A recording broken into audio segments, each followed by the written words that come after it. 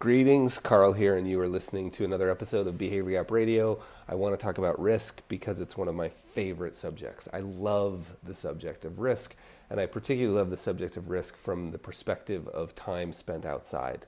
I think my fascination with risk comes from the time I've spent in the mountains and the time I've spent on rivers in environments where risk shows up. And there's no amount of modeling that's going to help you. Obviously, your preparation and your general resilience and all of that will help you. But what I mean is risk shows up. And when risk shows up, you are brought into stark awareness that risk is an arbitrary concept until you experience it. In other words, talking about, planning for being punched in the face is a massively different experience than actually being punched in the face. And I find those experiences fascinating. I find them endlessly fascinating, how groups, individuals respond to risk. And I was reminded of this by an amazing piece of writing by Morgan Housel, called The Three Sides of Risk. He wrote it on May 19th, 2020, or at least he published it on May 19th, 2020, but you'll find it no matter when you listen to this. I'm confident you'll find it. Just search Morgan Housel, The Three Sides of Risk, and you'll find it. And what Morgan points to here is at least my view of what Morgan's pointing to here, is the difference between frequency and impact. There are these events that we're often referred to as tail events, right? Or tail risk.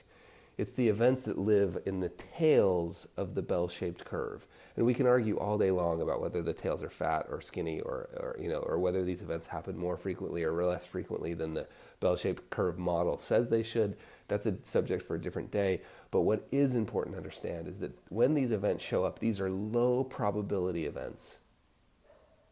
They don't happen very often. But when they do, they make the average meaningless. This was really important to understand. These tail events have such a massive impact that it makes the average meaningless. Right? So they're low probability, massive impact events.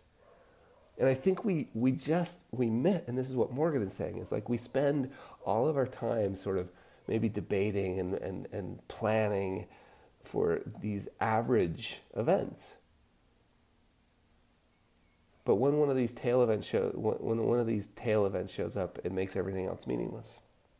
I think the last line of his piece is so good. It says, the last couple of lines,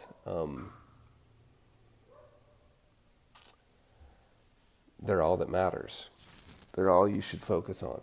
Tail events. We spent the last decade debating, I'm quoting directly from Morgan, we spent the last decade debating whether economic risk meant the Federal Reserve should set interest rates at 1/4 of a point to a half of a point, debating those two.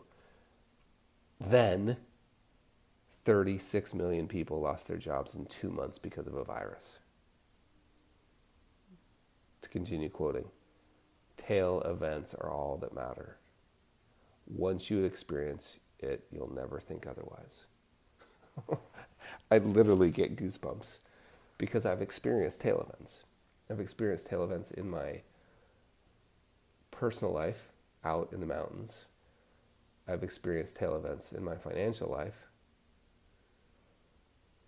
I've watched people. So I really am tempted to go into how do you prepare and what do you do differently, and I'm not going to. I just want this to be about that one single idea, that don't confuse frequency with impact. Don't get blinded, tricked. It's a trick of the devil, my friends. Don't get tricked into thinking because something is infrequent, it therefore won't matter, because the exact opposite is true. Right? Don't confuse frequency with impact. I hope that's helpful, my friends. Be safe out there. talk to you tomorrow. And again, well, hopefully talk to you tomorrow. And again, please know that your feedback on this little project is super valuable to me. Shoot me an email, hello@behaviorgap.com. I reply to every single one of them. hello@behaviorgap.com. Thanks.